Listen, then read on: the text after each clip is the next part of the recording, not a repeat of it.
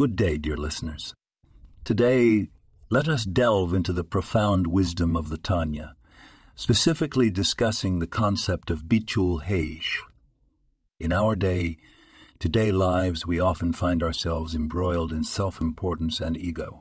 The Tanya teaches us about Bitul Hayesh, or the nullification of the self, an idea that challenges this perspective. Imagine a single drop of water merging with the vast ocean. It loses its individual identity, yet becomes part of something infinite and grand. That's Bitul Hayesh in a nutshell.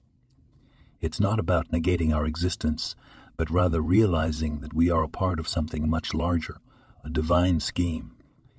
In practice, this means subordinating our will to the divine will, perceiving ourselves as instruments of God's purpose.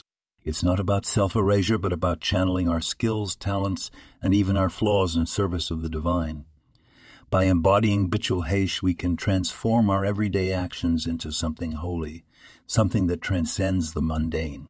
Whether we're at work, interacting with our families, or even doing chores, we can infuse all these activities with a sense of purpose and connection to the divine. Remember, dear listeners, every moment is an opportunity to experience Bitul Hayesh, to become a drop in the vast ocean of the divine.